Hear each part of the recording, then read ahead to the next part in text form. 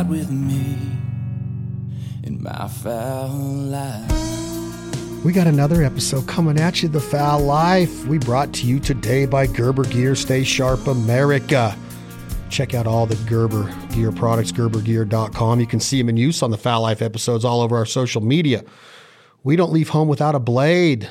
We use them to cook and clean and process and butcher and build blinds, the hatchets, the axes, the saws. They got it all. They're so innovative, made in America. They support the American hunter. Today's episode of the Foul Life Podcast is also brought to you by Rigid Industries. See the light. I hate being in the dark. I like knowing what's up, setting up decoys, driving, flashlights, headlamps, light bars, LEDs. I like to know what's in front of me. I don't like being in the dark, and that's why we depend on Rigid. They support who we are and what we try to achieve on a daily basis all year round. So fishing, hunting, camping, cutting down Christmas trees, going lizard hunting at night, looking for frogs, gigging them, cutting off those legs, putting them in that grease. I love to eat the frog legs. Today's episode is also brought to you by Leer. Have you ever been riding down the road or driving down the road and look in the back and that rain is just hitting all of your suitcases? You tried to put a tarp on there, but that heavy wind ripped it off. That's why we got Leer. We got the Leer locker with our Benellis in it. We got all of our dogs and kennels and camera cases, and everything that we depend on when we're on the road is in the back of that truck, safe and secure because a Leer topper. So innovative. I absolutely would put them up against any other topper in the world. They are the best made, most innovative, out of the box thinking, all of the different options with doors and access and windows and lifts. Like I said, the Leer locker, all of the electrical, the lights, everything you need to keep all of your gear, your family, your dogs, your man's best friend safe and secure while you travel America's highways and back roads. Thank you, Leer. Thank you, Rigid. Thank you, Gerber. Today's episode, we got the man back on here. We're duck calling again. I was duck calling last night for this individual on the phone, and I couldn't get a good read if they thought I sounded ducky. All they kept saying is that it sounds good. It sounds good. And I'm like, I wonder if it really does. And I think that we all get in our heads a little bit about duck calling because we want to sound like mallards. We want to be mallardly. We want to be realistic and legitimate when we're out there. And this man right here is building the best duck calls, in my opinion, in a lot of people's opinion, because the brand Jargon Game Calls at jargongamecalls.com has absolutely blown up. Chris, what's up? How's the weather in Arkansas? Cloudy, overcast, raining. Need for the rain to stop.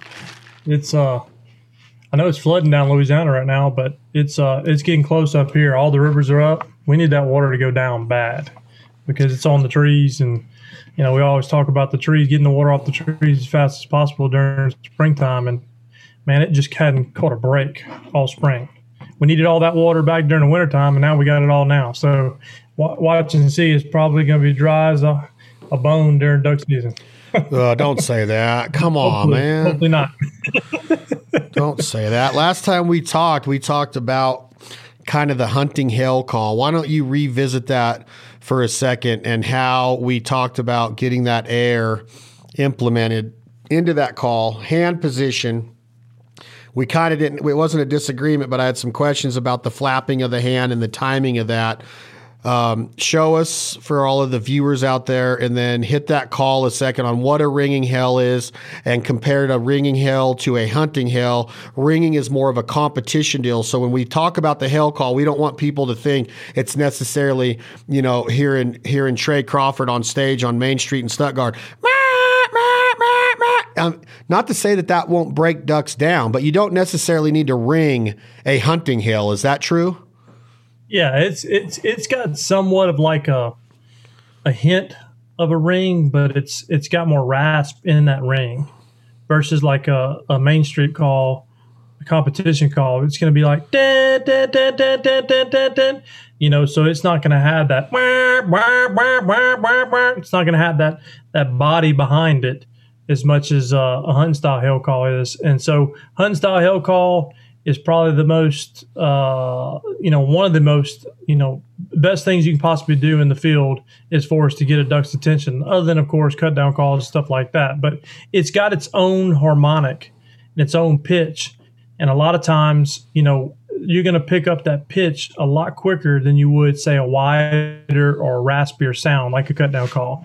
In our live duck and paradox and the chit chat, those calls are the ones that'll be able to do that hunting style hail call. The small talk, loudmouth and stuff. It's more of a rasp hail, just a straight. But here's the hunting style hail right here. What call is this? You can hear the rasp in it. Is it cutting out at all? No, it's not cutting out. What call are you using? Right now I'm using a live duck. Live duck, being the tone board is just flat. It's a very flat tone board, and then it drops off. It's really easy to get up on top of versus the paradox stuff. The paradox will still do it, but you'll need to lean on it a little more and not open your throat as much on a paradox. But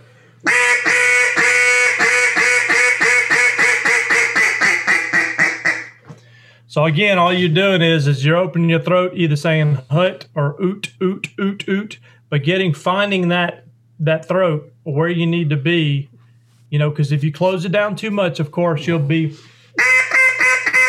that's too high pitched, right?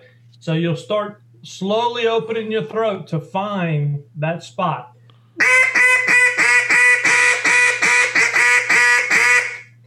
You see where I just slowly started closing it? And the same thing with raspy. If you open your throat too much, you're going to be just nothing but rasp. You can probably hear it, how raspy it is, but you want that note to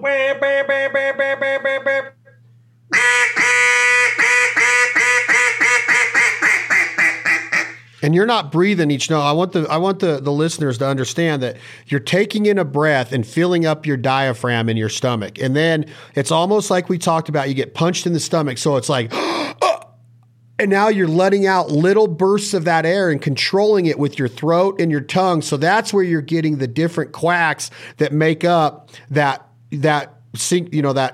group of quacks that we call a hunting hail that will go into your greeters. And then you'll have different pitches and different tones and different what we call cadences within that. But that's filling up your diaphragm with air. Chris, I need and you're controlling that air with the back of your mouth and the opening of your throat and your tongue in different instances, right? Right. So basically, and then when you're coming down off of it, basically when you're coming down on your pitches, on your notes, you're going to actually start getting a little more ducky as you go down. You don't want to keep that tight throat. You want to start slowly loosening your throat up to where it basically gets ducky. So again, when you start off, it's going to be finding that tunnel in your throat, finding that perfect size, and then popping it. And then as you come down, you're going to sit there and start relaxing that throat and slowly start bringing your cadences a little bit, close together and a little wider.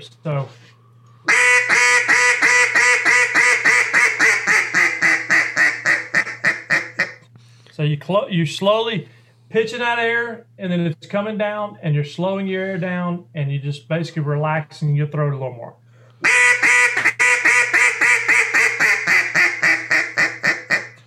Ooh, that sounds good. And again, a call has to be, I can take a live duck straight off the mill, and I can blow into it, and I can get a okay hunting style hail.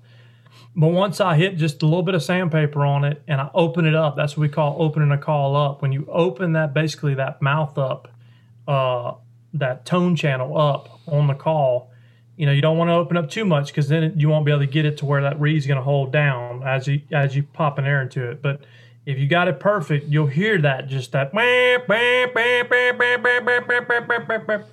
It'll be perfect every time. So a call at the end of the day does have to be tuned right in order to achieve that sound. And again, that's what we do. We test it. We make sure it hits that hail. We make sure it hits a feed call. Make sure it hits quack, all that stuff. We want to make sure everything that goes out the door is perfect. They'll be able to accomplish all those calls. And when you come down off of that hunting hail call, you say you loosen your throat up a little bit and you start to, it starts to make a little bit more, it's a different pitch when you come down off of that. So when you come down the scale, do you start getting more to where your throat and your air pressure needs to be to get into your greeters? And we talked about the feed chatter earlier in our last podcast, but I figured that we ought to go in order now, because once you come down off of getting their attention and breaking them, you're probably going to go into a what we call a series of cadences that we're going to keep that different hens around different trees in the woods or wherever you're hunting. You're emulating your decoys talking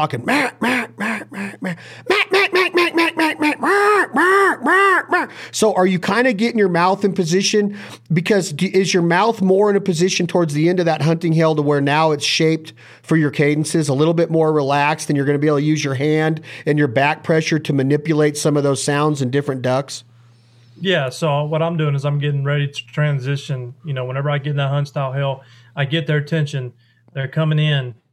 Now I need to sound like as many ducks as possible on the water, right?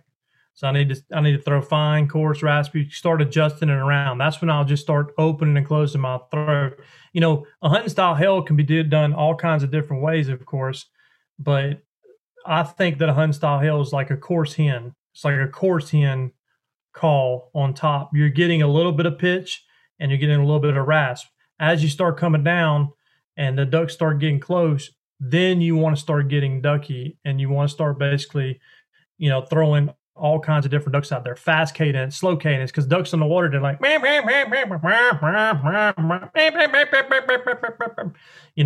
so you're trying to throw all that stuff in there to try to sound as much, like a bunch of ducks on the water as possible. Of course, ducks are comfortable coming into big groups and they feel comfortable. So, that's when I'm going to, as I'm coming down, I'm relaxing my throat. And a lot of people think that whenever you do those fast cadences and stuff, that you're just trying to do it as fast as possible. You're trying to throw extreme quick air in there. You don't have to do that. All you're doing is you're popping little bits of air in there at the time. So in other words, you're sitting there just going, it's still the same, basically little pops of air. You're just letting it pop out, a little bit quicker, but it's not, you're not speeding up your air as much as people think. People think, you don't have to do all that, so.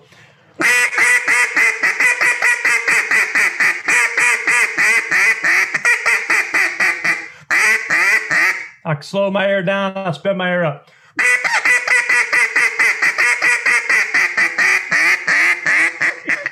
You can go all around, and just kind of bounce it around, trying to sound do that again, please. But step back and blow a little bit away. I want the listeners to be able to hear that a little bit clearer.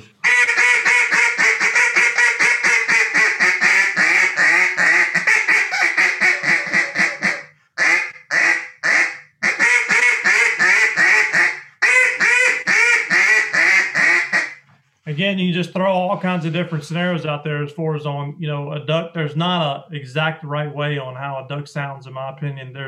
They've got all kinds of different voices. Humans have different voices. You hear somebody that's got a squeaky voice. You got to hear somebody's deep voice. So you're trying to throw that all around as you come down off of the hill. And you really don't need to transition into a feed call, in my opinion, unless the ducks just that day just want nothing but feed. But I'm going to stay on my cadences as they're on the corners.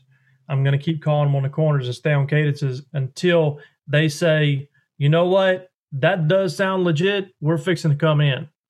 And then as soon as I know they fixing to turn that thing, I'll throw in hiccup to quack, hiccup to quack, hiccup to quack, a little feed call there and here and there. Just trying to keep their attention and I think people underestimate what you're trying to do is whenever ducks come in is you don't have to, if the duck doesn't want it all the way to the water, don't give them all the way to water. If the duck basically, all you're trying to do is you're trying to direct them, just like you're a guy out there trying to direct, traffic, on the runway in the airport. That's what they're doing. They're saying, hey, come this way. So when you hit that sound, you're putting a tunnel of sound out there that's saying, no, you're getting off a little bit, get back on track. No, you're getting off a little bit, get back on track. And it just keeps them and lines them up to come in for the kill. So does it, if you're just one single caller out there and like you're the lead caller, How many ducks? You mentioned you're trying to sound like as many ducks on the water as you can. How many ducks can one guy sound like? You said that ducks have different voices. The same duck that has the squeaky voice can talk in different cadences and different speeds and different lengths. You can do 3 notes, 5 notes, 7 notes. And then that coarse duck, same thing, right? Different cadences, different speeds, different lengths. So really you're taking all of these different voices and now you're turning them into, different sounds to where you might hit them with a 5-note fast, then the course comes on for a deeper, slower greeter. But I'm talking like a duck hunter that wants to be a proficient duck caller in the woods or in his or her blind. How many should they try to master? Starting off, you need to get the 4 down. Once you get the 4, then you can move on to everything else. But of course, you got to sound like on the quack. First off, you got to sound like a duck. Don't try to run before you crawl. Try to get down the quack, get down everything perfectly. You got your feed call down. Then you can start to move on to trying to sound like multiple ducks. But whenever you do get your quack down, your feed down, your tail call down, all that stuff, and you feel like you're proficient on a call and that you can actually sound like a duck and you're not basically stumbling as you blow in the call, then that's when you're going to try to basically start working with your throat to close your throat down, open your throat, and that's where you're going to get fine, coarse, raspy, and boss hen. Those are the 4, and all between those 4, you could have a fine, coarse hen. You could have a coarse in between a coarse and a raspy, in between a raspy and a boss hen. You can go even unlimited from that. You can get a squeaky hen. You can get like a Cajun squeal or whatnot. A bounce. You can start throwing some bounces in. You can take bounces and throw a bounce in between a fine and a coarse. You can take a bounce and throw it between a coarse and a raspy and so forth. But the really, if I had to say how many ducks you can possibly get out of one duck call, I mean, it's not endless by no means, but you can, I hear stuff all the time when I'll go hunting with somebody else and they'll throw something else out that I've never done or never heard of. And you're like, whoa, that sounded awesome. So ducks really don't have an exact voice. I think you can kind of be unique with how you call and kind of throw things together. Again, like I said, a bounce. Take a bounce, for instance. You can have that bounce of fine and a coarse. You can have that bounce of coarse and raspy. You can do a bounce with I don't know if I could do it, but like on a boss hen, you can kind of do a bounce on a boss hen. And that's kind of close to a hiccup call. But that being said, I'd say there's probably out of one duck call, you could probably get about 8 to 10 different ducks out of it. 8 to 10. 8 to 10. And then, of course, you can get on your feed call, you can probably get, 4, 5, 6, different feeds out of a call too. Because you can lock your throat down, you can open your throat up, you can lock your throat down. And so it's just back and forth. Everything on a duck call is controlled by your throat. And if you learn to control your throat, you'll be a more proficient call when it comes to basically being in the field. And believe it or not, yes, you can go out in a spot, and if the ducks are there, you're going to kill them. But it's on the days that the ducks aren't there, and you got to convince them to move on into your spread.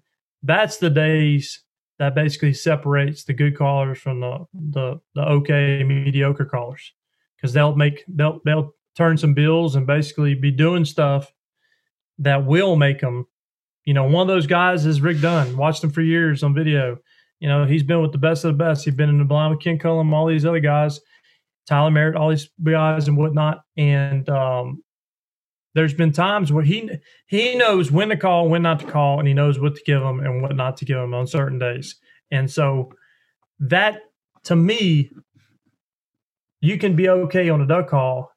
And if you know when and when not to call, you'll be a better and successful hunter versus a guy that might be extreme on a duck call and not be able to know how to read ducks.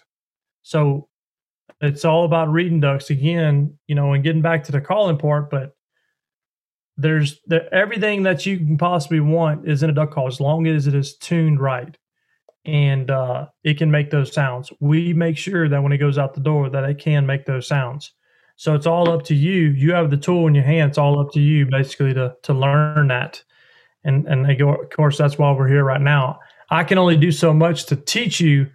You've got to kind of, and I've said this over and over again, the definition of insanity is doing the same thing over and over again, expecting different results. You've got to change something if you're not doing it right. If you're not calling right, if you can't get a feed down right, if you can't get your held call down right, you've got to change something. Don't keep on doing the same old. You got to change it up. So, and when you start talking about it makes so much sense, and it's such a good way to think about duck calling. And I love the idea of things in life that you can separate yourself from. And you don't need to be competitive with any other duck caller. You can become a perfectionist on your own. You can go into that hole or that hunt or that spread or that rice blind or that river, that oxbow, that buckbrush, that flooded timber, that dry cornfield, whatever it is. You can go in there with a mindset of visualization and bring all of those practice sessions and techniques that you've learned, bring that skill set that you've learned, and just better yourself on a daily basis. And there's something about knowing when you do what you just described, when you start to see your ability to manhandle ducks. And I don't know if that's the right word. It's better than control, I think. I like a duck caller that knows, like if they start getting off, and bring them right back on, you see it. You can see it in the ducks' body language and the way they turn their head, the way they start to flutter their wings, the way they start to move their feet and their body and their belly. You can really see it in a group of mallard ducks of like, oh yeah, one more pass.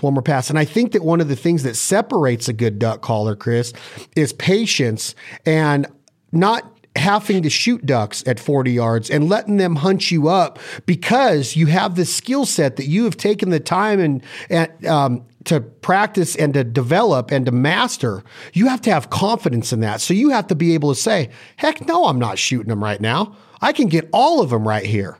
And I think that that's what kind of separates my mindset from a lot, is that I don't necessarily need to see a mallard die just because I woke up early in the morning and had all this money invested in this boat gas, this boat dock gasoline, and my maintenance on my boat, and my fuel for my truck, and my food for my dog, and my breakfast burrito. I have a lot invested in every hunt.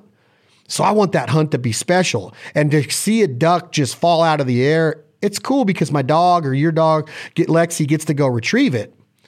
But there's something about seeing them do it right and knowing that your skill set put them right there.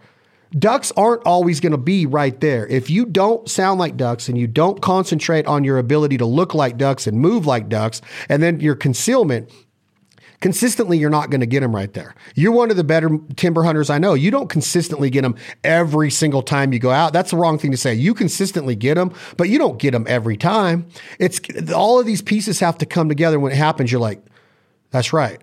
That's right. But when it happens, you will know it as a duck hunter. So that whole part about separating yourself, there's some duck hunters that might go their entire career without knowing that feeling of, oh, wow, I manhandled them. Sometimes they just drop right into your decoy spread, right? Sometimes they work the mojo. Sometimes you're up taking a leak and they come right in because that develops curiosity, like, whoa, what's that movement over there? That's why people think it's a coincidence that they're always around us when we're taking a leak or moving the decoys. No, it's because they're seeing movement. It's not a coincidence, right? So things are going to happen. I'll let you speak on it. I'm going to quit my ramble right now, but that is a big part of it to me, of separating yourself, of being like, I know that I just did that with my duck call. That was my vocalizations. And it might not have been the perfect pitch, but it was the perfect timing. It might not have been the perfect tone, but I read their body language perfect. I hit them on the corner. I didn't blow them out of the hole, which can happen. So, you know what I mean? I think that's a big part of it, is knowing when you got them. When you got them right. Yeah, exactly. When you got them right. And that's the thing. Like you said, yeah. When I'm in the timber or whatnot, believe it or not, and I've told people this over and over again, yes, I love eating duck when it's prepared, of course, right? But that being said, if I could shoot them and let them land and look at them, I don't need to take a picture or anything. I just need to get that photo, pop in my head of, hey, look, I just got that image in my head. I got that memory in my head, and I'd let them go back and do what they want to do. It's not about the killing to me. It's never has been about the killing to me. It's about basically fooling a duck and making them feel like when you put them 5 feet in front of you, 10 feet in front of you, and you fooled that mallard to come in, especially a big wad of them. And again, that's where I like hunting traffic, because there's no reason why they're probably never been in that timber ever. Take Tony Vandermoor, for instance, Habitat Flats. I went up there and visited him whenever my daughter went up there for a thing he was doing. And he told me, he said, man, I've never seen in these ponds, I've never even seen a duck really in them. He said, but we kill them in there, most of the year. Not every day does he kill them either. He moves around and he hunts the wind. But that being said, he's pretty consistent on staying on top of them. But he fools those birds. Those birds are not wanting to be in those holes, those timber holes, that he has cut out and whatnot. They're basically they're in there because he fooled them, and he's made them think that there's ducks just resting in between, going to cornfields or going back to the refuge and so forth. And that's when that's the gratification. Last year, we killed 17 birds. We had 7 guys in a hole. Should have been 28 mallards, right? We killed 17 mallards, and that was one of my favorite hunts that I've ever been on the whole year. And the reason why is because those birds were sky high. I mean, way up in there. And we had 7 good callers, and we were all blowing to the top of our lungs, just blowing. And as soon as somebody would lay off, another guy would be looking at you going, say, keep on blowing, keep on blowing. And we were back and forth just teaming it. And these birds, these big groups of birds would hear that, and you would see them, because it was a beautiful bluebird day. You would see them move away from you, and you'd watch them and watch them and watch them. And all of a sudden somebody would say, they're coming back. They're coming back. And here they come back. And when they came back, they were probably about 200 yards lower than what they were before. And to put them on the water at 5-10 yards, every bird that came in, we killed when they came in, because they were that close. And I always make the funny thing is, whenever I'm hunting with guys, is don't let any of them get out, because they're going to go tell their buddies and they ain't coming back tomorrow, but that was one of the funnest hunts. We had 2 good groups come in that morning, and everybody was ecstatic. Just couldn't believe it. They weren't wanting to be there. It was a hole we never hunted before. We said, let's try it. Let's set up. I watched the birds on a line the day before, and sure enough, we went in there and killed 17. We didn't kill our limit, but it's not about killing your limit. It's not. It's not about the killing. It's about the hunting and the having people around you and the basically the camaraderie and so forth. So I think if I could pass along anything to duck hunters in the future, and the future duck hunters growing up, is don't go out there just to kill birds. Go out there to hunt, not to kill. And that's kind of in the lines of what I was talking about in my previous statement of, like, could you go out and kill your ducks in different, ways to get your limit, and you're hungry and you're eating them all the time? And that's one thing, right? Like, I don't necessarily need to just put a strap of ducks in there for a picture either. I agree with you for that. I like the idea of the being able to talk about the story that you just told. I like those kind of memories. The social media and the hashtags and the promotion of of your brands. I get all that. I get the photo shoots. I get the video promos. I understand what that means. But I think that you've hunted with me enough to understand that we don't shoot ducks for those pictures. We don't shoot ducks. Now, have I saved a duck from a hunt on a Friday on a bluebird day when we got them and I knew it was going to rain Saturday? Did I save a couple ducks for a couple days to do a photo shoot that might not have been fresh ducks from that hunt that we're emulating in that photo shoot? You're damn right I have. Because that's just part of the business. I still cleaned them and ate them after, but I have saved them for different parts because I knew that the next day might not be the right time to be in that part of the country to kill ducks with the weather system that was getting ready to move through there. So we saved them so we could get work done on those days that we weren't going to be having good hunts, right? So I've done that, but for the most part, you would attest to the fact that I don't call the shot. I don't get too anxious. I like to get them right. And I'm not saying like raw. I'm just saying that there's something magnificent about calling ducks and working them. I'm not saying that if you don't call and you're not the caller and you don't know how to call or you're not proficient on a call, I'm not saying that going in there and killing them with your buddies isn't the funnest thing in the world, because it is. But me personally, as a duck caller, we are talking to duck callers out there. There's something about manhandling ducks. And those are the stories I like to hear of, like, man, you're looking at your buddies, no, stay on them, stay on them, stay on them. Which brings up a question is, I wonder how much humanistic noise can be made that ducks pay attention to. Once you get them, you know what I mean? I wonder what the audibles are, or the audio part of, if you got them and they're just hell bent on that sound, but your buddies over there going, stay on them, stay on them, stay on them. And it sounds like a duck, kind of like, stay on them, stay on them, stay on. I wonder if they can hear that shit, right? Like, I wonder if a duck picks up on that, and if you can blow a duck out of the water with human sounds, or is it more so the movement and something that just ain't right to them? I was talking to Jimbo. Listen to this point that Jim Ronquest brought up to me, and I never thought of this, and I'm sure you have, because you've hunted timber way more than me. When ducks are in water, depending on the depth of the water, the sediments are always being stirred, and the water looks muddy. It looks like you're looking over a glass of chocolate milk or your cereal after you ate Cocoa Krispies, which I know for a fact you did today because I got a hidden camera in your kitchen, 3 bowls. So think about this analogy of duck hunting in the timber, where you got 8, you said you just had 7 guys up against trees. I know you guys aren't in a box blind. Your decoys are out there.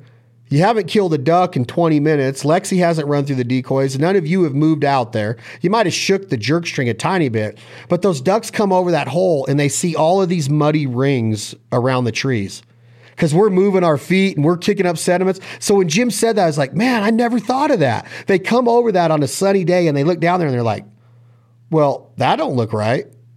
Look, and then it just makes them pinpoint and key in on those areas of that tree. So the moral of the story is to get your ass out there and shake up the decoy so it's more consistent, the muddy water and the sediments being loosened up and that water not being, just clear and settled like it would be if you hadn't been out there in a minute. But we're always moving our feet or walking back or getting a biscuit out of the bag or feeding the dog a snack or putting a duck on the strap or whatever. He said there's muddy rings around those trees, and that's a reason why people get picked out in those situations. I'm just saying that's another point that I just heard about the timber, but think about that, the muddy rings around trees.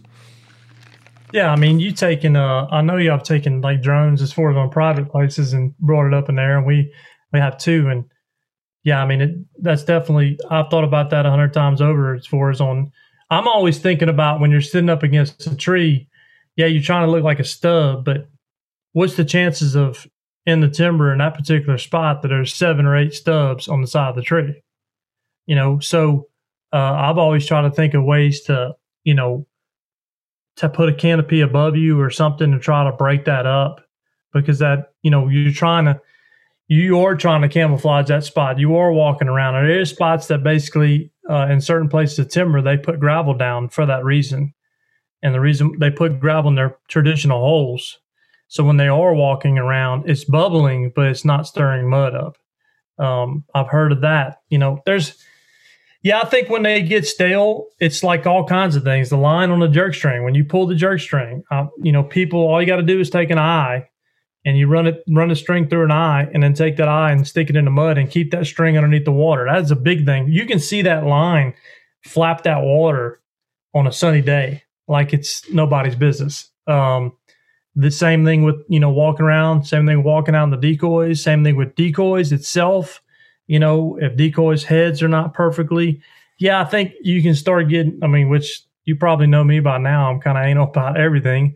I'm always trying to think of why didn't they do it? And I've been with some guys that basically, and been in times where if we wouldn't have done that change, if we wouldn't have made that move, and sometimes it's like, okay, we got 15 minutes left, it's going to be 10 o'clock or whatever, birds ain't flying, there's no reason to switch things around.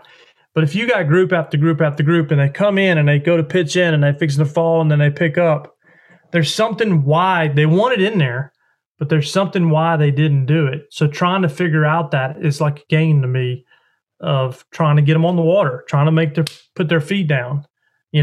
Other people, they swoop in, and what do they do? They say, hey, we're going to have to start shooting some of these ducks.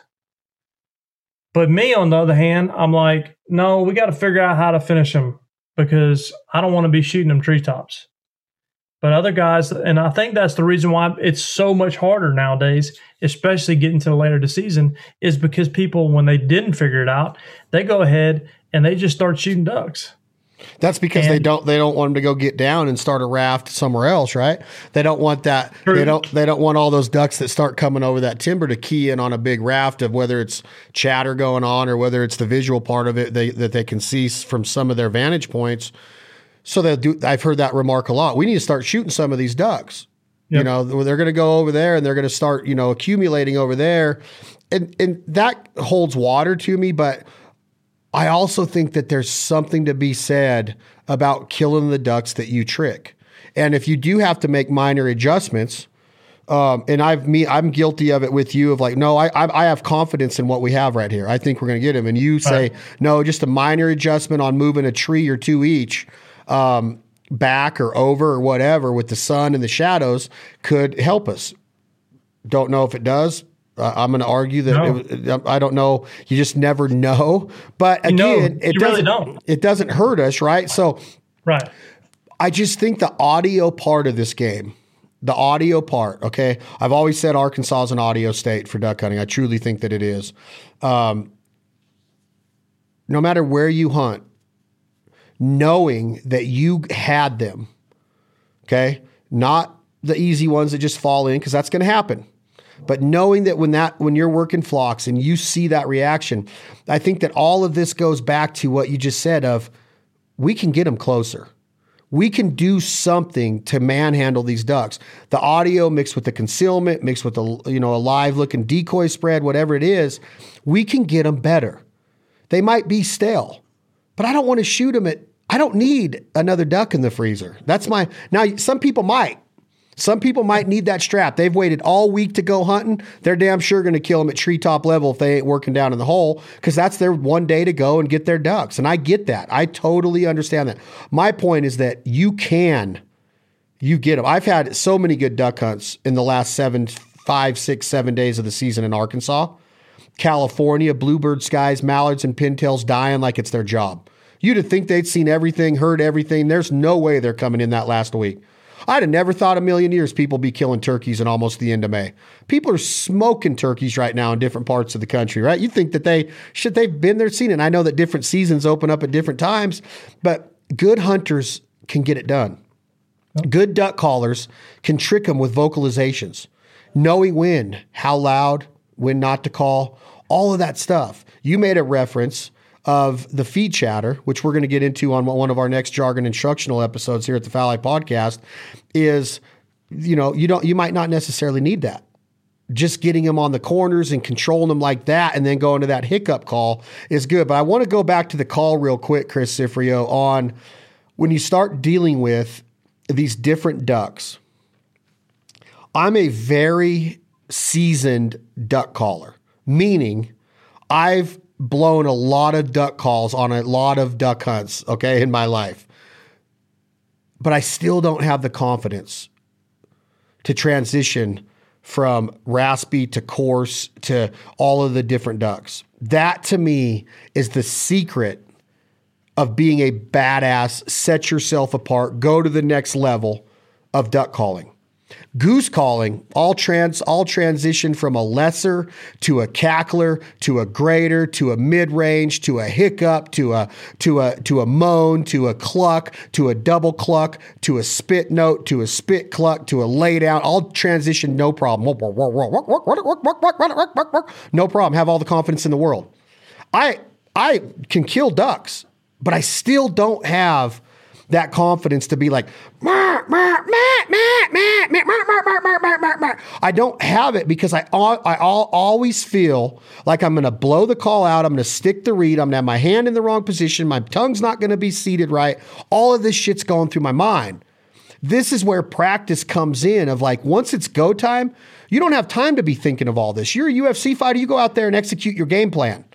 You're a gymnast. You go out there on the floor and do your floor exercise and execute his or her game plan. Okay. You don't think about all of this shit. Me as a duck caller, I'm thinking, man, I want to be able to get that high pitched duck. Bobby Heim, holy shit, can he nail that duck? Like it's so awesome to hear him do that. And he does it with such ease.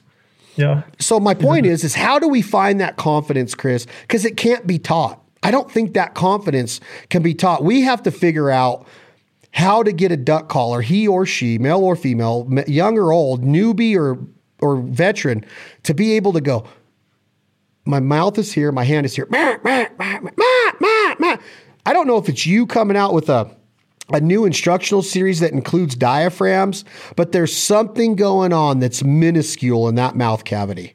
There's something going on with that hand. There's something going on with that diaphragm, that air. It's not easy. You can't sit here and tell me it's easy. All of that stuff comes together to get that perfect octave, to get that perfect note, to get Axl Rose, the best lead singer of all time in the history of music. Nobody can hit those notes on all of those different ranges like Axl Rose can, in my opinion. I'm sure there are out there, but he can do it. So how do we get that confidence instilled in duck callers to be able to do that? Whether it's warranted or needed to kill ducks, I want to sound as many realistic live hen mallards as I possibly can. That's the secret, Chris, of setting yourself apart. Anybody can go out and kill them with one duck when the timing's right, when the sun's right, when the ducks are in the area. But how can I be the master of my duck call? That's the secret. That's the question. That's the challenge to all of us. How can I become the master of my domain? And my domain is this duck call. That's the question. I mean, I don't know if I'll be able to answer that question, but I know one thing's for certain. And if you want to try to accomplish that, if you want to try to basically get it to where you can get the whole full range, and I'm not trying to be a commercial here, but you do have to have a call that's going to get it. You know, I've blown a number of calls. Like, probably hadn't blown nearly as many as you have, but I've blown a number of calls in the market, and there's some great calls out there. There is. But you have to have a call that's going to be able to get that range. Bobby Heim had said it. You know, Bobby had said it one time. He's like, man, I never felt confident on my feed call as I do now with my Jargon Small Talk. I'm not saying that a Jargon call is the call that you have to have. There's great calls in the market. You know, we put 100%. Every time we build a call, we put 100% into it. And we try to be the best of the best. But that being said, you have to have a call that you are confident with. But don't find a crutch. Don't find a call that basically you feel like it enables you to play that instrument.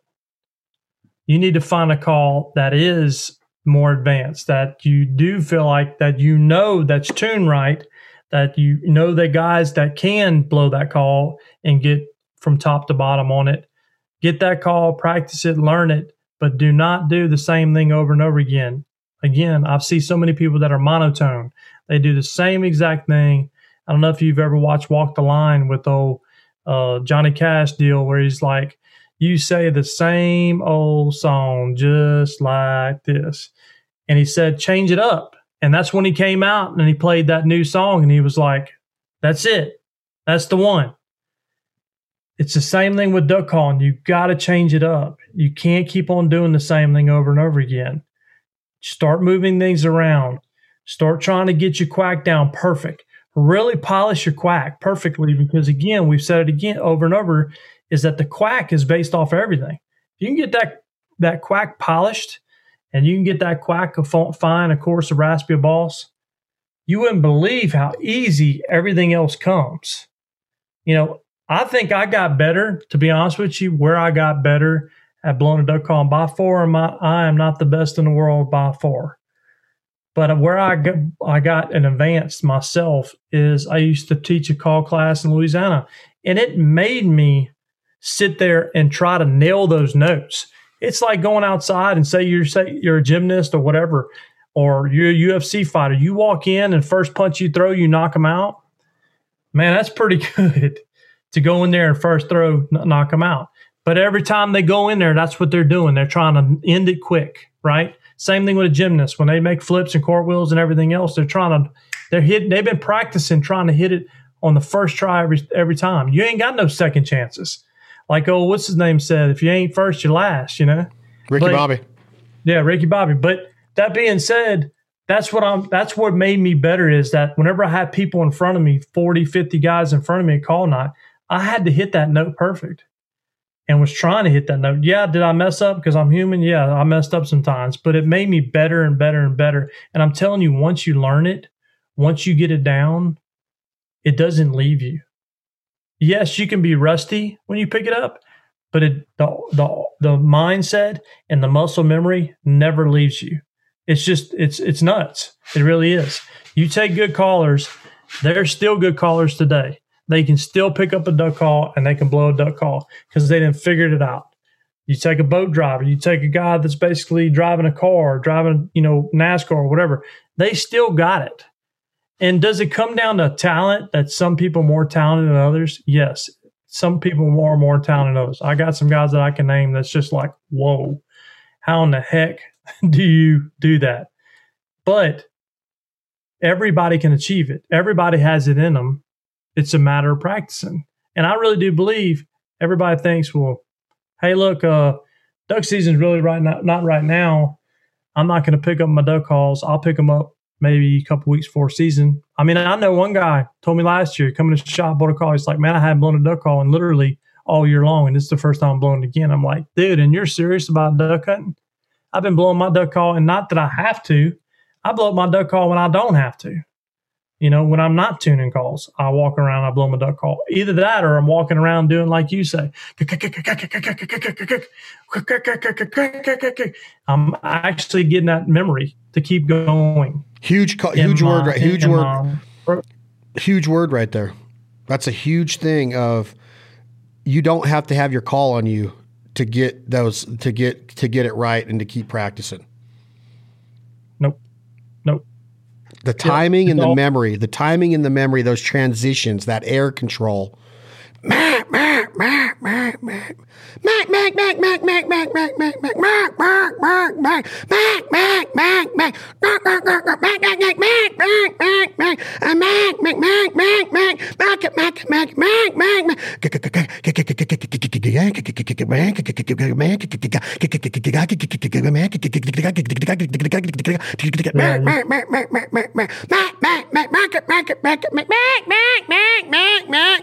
Like that has helped me so much over the last 2-3 years of just getting my mouth in place and my stomach right and my diaphragm and my belly button.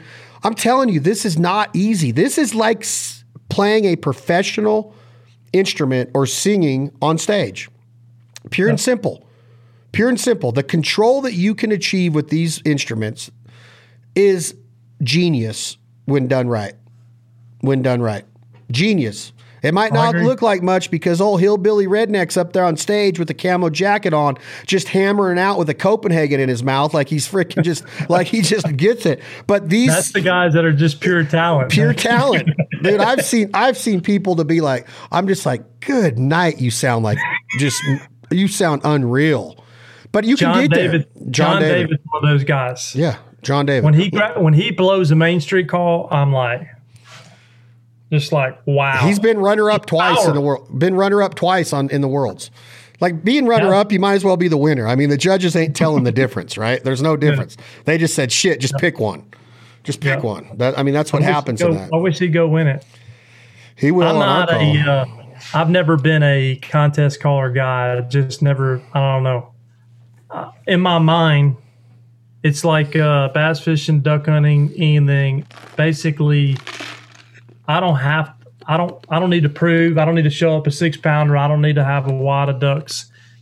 I want to prove stuff to myself. And by killing ducks, by knowing that I fooled them, I know that I fooled them. I know that I caught the bass. I know that I figured out the fish in the water, whatever it is. I don't know. It don't get it for me. I mean, I guess it's kind of like a mindset like Phil Robertson said. It's like, we call the judges, He went for the bucks and I went for the ducks. Yeah. That's what Terry Bradshaw did. I mean, but if you were making $1.5 million a year catching bass, I promise you're catching bass. I promise you, like that, you got to give it up to guys like Van Dam and how they get into that initial spot in their life of like, I'm going to go win the Bassmasters or the FLW or go win the Worlds. Yeah, but the thing about that is the difference between bass fishing and duck hunting is and everybody thinks there's a lot of luck in bass fishing. Don't get me wrong. There's times that it's your time to catch, right? But you caught those fish. Nobody can take that away from you. If you go on the golf course and you score, shoot a 69, 68 or whatever, you win the tournament, 65, whatever it is, and you win that tournament, nobody can take that away from you. They can't say, you know what, well, I didn't like your drive on number 16. And that's what I mean about duck call contest is that the reason why, don't get me wrong, I think it's great. And there is great judges out there that actual judge it and they're fair and so forth. Don't get me wrong. But at the end of the day, I feel like it's based truly on opinion. And it's not of saying, okay, because my opinion to your opinion might be like, man, did you hear him hit that high note? And I was like, yeah, that was amazing. And you're like, man, it really didn't sound as good as I thought, So that's where duck calling, reason why I've never really got into it is because I feel like it's based on opinion. And don't get me wrong, if I go, there's guys who I go up there and they'll just hammer me, there's good callers out there, great callers. And the people that have won contests in the back, I can't sit there and say that they're not a really, really good caller. But to sit there and say that when you have, how many people go up there and blow now? 70, 80? 75, 77, every state's represented plus regional winners. And right. So to say, okay, out of those 77 people, I'd hate to be a judge because I couldn't pick one. I'd be like, man, we're going to give it to you and we're going to give it to you, because y'all both sounded awesome. Well, the other difference is that even duck calling championships are more of a personal accreditation, a personal. Agree. Most of the guys that I know that have won trophies, I mean, I saw one guy win the U.S. Open Goose Trophy. It's a big old Stanley Cup looking deal. He uses it as a spittoon. Right back to that redneck mentality. I mean, it was by 10 o'clock that night, it was becoming a spittoon. So I think that with bass fishing, you got a chance to win a lot of money. If you win the Bassmasters, you start getting endorsement deals, you start getting boats, you start getting appearances on ESPN and Outdoor Channel and all that. And when you win duck calling contests, it's more of like, I'm a good duck caller on stage. I practiced and I mastered this because it ain't easy to win the Worlds. It ain't easy to win the live duck or the 2-man or any of that stuff. So to do what John Stevens has done and win it 3 times, or Trey Crawford or Brad Allen, and then win the Champion of Champions and do what these men have done, and Jim Ronquest, I can name a ton of champions, and what Butch Rickenbach, brought to the table way back in the day.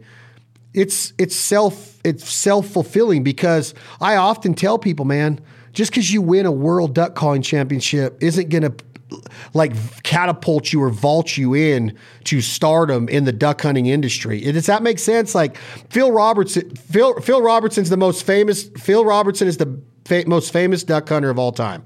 He's become a millionaire off of his celebrity, off of his personality, off of his intelligence, off of Willie and his tenacity to go out there and build Duck Dynasty with A&E and everything they did.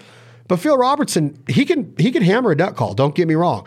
But he kills ducks with a little $17.99 DC 600 that he's made famous, and little double reads, right? The little molded calls. They're badass. It's Duck Commander. They did what they did.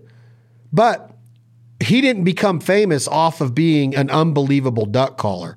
He became famous off of being a personality. Bass fishing, you can become famous off of being an unbelievable bass fisherman. Same as NASCAR. It's the same mentality, right? There's a lot of money in both of them. Well, what I was getting at is that, there's no chance, there's no opinion on if you won that tournament or not. You come back with 25 pounds 3 days in a row and you get the most weight, you're going to win that tournament. Ain't nobody can take that away from you. That's the same thing with other sports or whatever, so forth. Where I come in and duck calling it's just like playing a saxophone, playing whatever. You're going to be the best trombone player or whatever, turkey caller, duck caller, goose caller. It comes down to it's got to be based on opinion. And don't get me wrong, a guy that wins it 3 times, well, we know, hey, obviously he's a hell of a duck caller, right? Because he's won it 3 times, and he's won champion, and so forth. No questions asked. That guy's, all I'm saying is that bass fishing, nobody can take that away from you as far as or any of those things that you have. It's all based on you. You control if you're going to win that tournament or not. You control if you're going to win that golf tournament, that basketball game, whatever it is. You might shoot better. You might, so forth. When it comes down to duck calling, I've seen so many good guys that get almost there and they don't make it and they don't win. But the thing is, it's like they go at it for a certain amount of time, but after a while, most duck callers are like, man, I'm practicing like crazy. I placed in the top 10. I might go back and try again, win the state championship, qualify for Stuttgart again, but they still ain't making no money at it. You go to bass fisherman, you finish in the top 10 or 20 of a tournament, you're in the payday. You're getting a check. You're in the top 5, you're getting a Happy Gilmore, a big check. No, I want the big check. No, I want the big one. Sign the big one. I want to take that to the bank. So that's what I'm saying is like, if you're in bass fishing, when you get to that water, you have a chance to be in the money. You're one of the top 50 duck callers in the world. There ain't no money in it. There used to be more money in it, and it's kind of died off with the retail business changing and going to Amazon and internet and online based and all that. The big boxes, Shields and Cabela's and Bass Pro and I know Rogers in Kansas City still has a good event. Max has an event, but there used to be so many big events, Chris, across this country put on by retailers and parking lot events that I used to travel to every one of them because the money was okay. I'd at least be able to make my travel expenses back. But there's just no money. And I think my point, Chris, is that if there was a lot of money in it like there is in bass fishing, I think guys would stay on longer and try to become more proficient at it. You can't become a bass fisherman and just be like, oh man, I got all the money in the world. Them boats are $100,000 a piece. You have to have some leverage and some sponsors and some tenacity in that business. And you have a chance to win a lot of money every time you enter a contest. You do not in the duck hunting game. It's more self-fulfillment, period. I agree. Now, do I think John Stevens' 3 world championships and Jimbo's 1 world championship have helped the success of Rich and Tone? I truly do. They had a great calling team with the MVP and all of that. Maximum volume performance, I think it stood for. I think that it helped, but it didn't make John a rich man winning those titles. John's creativity and his business sense and his entrepreneurial spirit is what did all that. Absolutely. Same thing at Duck Commander. I mean, he didn't win a contest at all, never even blew in a contest. And, mindset, business mindset, making the right moves. I mean, there is some luck in it. Don't get me wrong. You got to get connected with the right people at the right time. Destiny. You got to have the destiny in that situation. But, you can make in anything you do, as long as you do it to 100% of your ability, you can make money in anything you do. You can pick up garbage. They got guys that are basically picking up scrap metal or picking up all your junk in your garage that you don't want. And they made a killing. What was that thing called? The junk thing, whatever it was called. They had these huge things they drop in your yard. And got junk, ? Or whatever. Got junk. That's exactly right. Made a killing. Again, anything you do, you do it to the fullest of your ability. You try to be passionate about it. You're going to make money at it. But I was just getting at is that's the reason why I never got into contest calling, because I didn't feel like I didn't need to prove myself to a judge. I needed to prove myself to a duck. And that's kind of a little bit of Phil Robertson mindset that, hey, he calls the judges are the ducks in the air. And that's just kind of how I feel. It's like, would it be awesome to win a world championship? Heck yeah, it would. But if there was a lot of money in it, I'm just saying, the practice is, if there's a chance to become, even in the biggest things in the world, man, you're going to give out on MMA fighting if you ain't making no money at it. Right? You got to be in the money. You got to win. To win the championship, your payday goes up. So you train hard and you try to become a champion in everything that you do. If there was money in duck calling, more people would strive for success and excellence in mainstream competition calling. There's just no money in it. But I think the reason why there's no money in it, Chad, is because people feel like it's based off an opinion. That's the reason why there's not as much money on it. Again, like I said, bass fishing, you catch them. Nobody can take that away. That's a good point, because like gymnastics, there's money in gymnastics. There's money in endorsements and all of that stuff. There's so much bigger money. If you're a world-class gymnast that wins an Olympic gold medal, you're not getting rich off of being an Olympian. You're getting rich off all the endorsements that come after it. Yeah, but a gymnast is... It's all the same thing. It's up to a judge. No, what is up to a judge? It's based on opinion, but it's not based off of a sound wave. It's based off of basically a move that you're going to make with your body that you can go back and flash back and say, yeah, hey, look, she missed that jump, or she, flipped her hand down too quick, or whatever it is. On sound, you can't really it's not a visual deal. That's I agree.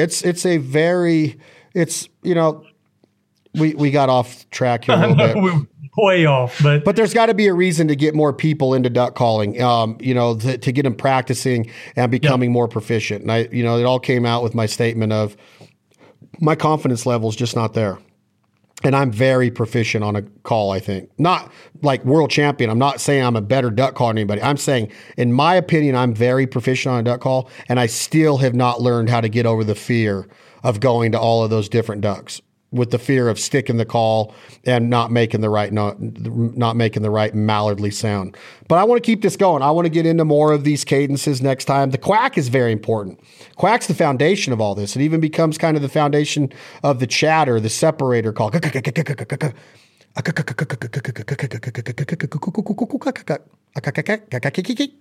I'd like to figure out what we could do, because I do. The main thing I like to see is I like to see the youth. I like to see kids involved. Get kids, if you can start a kid off, they're like a sponge, right? So if you can get a kid to be blowing a duck call correctly at the beginning, I mean, you take that guy that little boy that was over there at the NWTF show 2 years ago. I mean, obviously he's practicing every day and he had some good instruction and whatnot, but he could blow and rip on a call. So I like to get the youth more involved, not so much as the adults and so forth. That's what it's about. It's about getting the youth involved. And if the youth gets involved, then they're going to, that's our growing. That's the way we're going to grow our sport, in my opinion, and get people to shoot them close and to make them and fool them and put them in the decoys and not treetop them. So I don't know how you could do the calling contest any other way, any structured any other way. But, team calling and stuff like that, I like that a lot more. I do like seeing whenever I go to a different competition or something and they've got a team calling contest. I mean, that's what I like to hear. I like to hear that you're sounding like a raft of birds on the water, not really so much just one. Now, don't get me wrong, listening to Main Street guys, man, it's just amazing. I mean, to hear them. Huge control. And a lot of them can hunt. A lot of them can manhandle ducks too. Most of them. Absolutely. All right, we said a lot, as Howard Stern would say, even though I don't listen to him much anymore because of differences. You've said it all, Chris. That's right. JargonGameCalls.com. Today's episode brought to you again by Gerber Gear. Leer Toppers, and Rigid Industries. Please continue to support the partners and sponsors that support us here at The Foul Life. Check out our sister podcast, This Life Ain't For Everybody, and Where the Pavement Ends. Lots of good content coming. The brand new Provider TV coming your way this summer. Brand new episodes of Benelli's The Foul Life premiering on the Outdoor Channel, exclusively only on the Outdoor Channel, beginning July 2nd, 2021. Lots of cool content, great episodes, great stories. Some tear jerkers in there, boys and girls. Y'all are going to love it. Got to find that passion. Got to tell that story. We got some good ones coming your way. Get your new 10-pack or single packs of the variety we have at theproviderlife.com. We have so many good dry rubs. We love them all. Check them out for all of your wild game, domestic, vegetable needs. We're fired up about it. Keep us posted on anything you want to hear on the podcast. We'll be back at you with another episode soon. Tom, Jake, hit that button. This is 2 a.m. Logic. The song is called My Foul Life.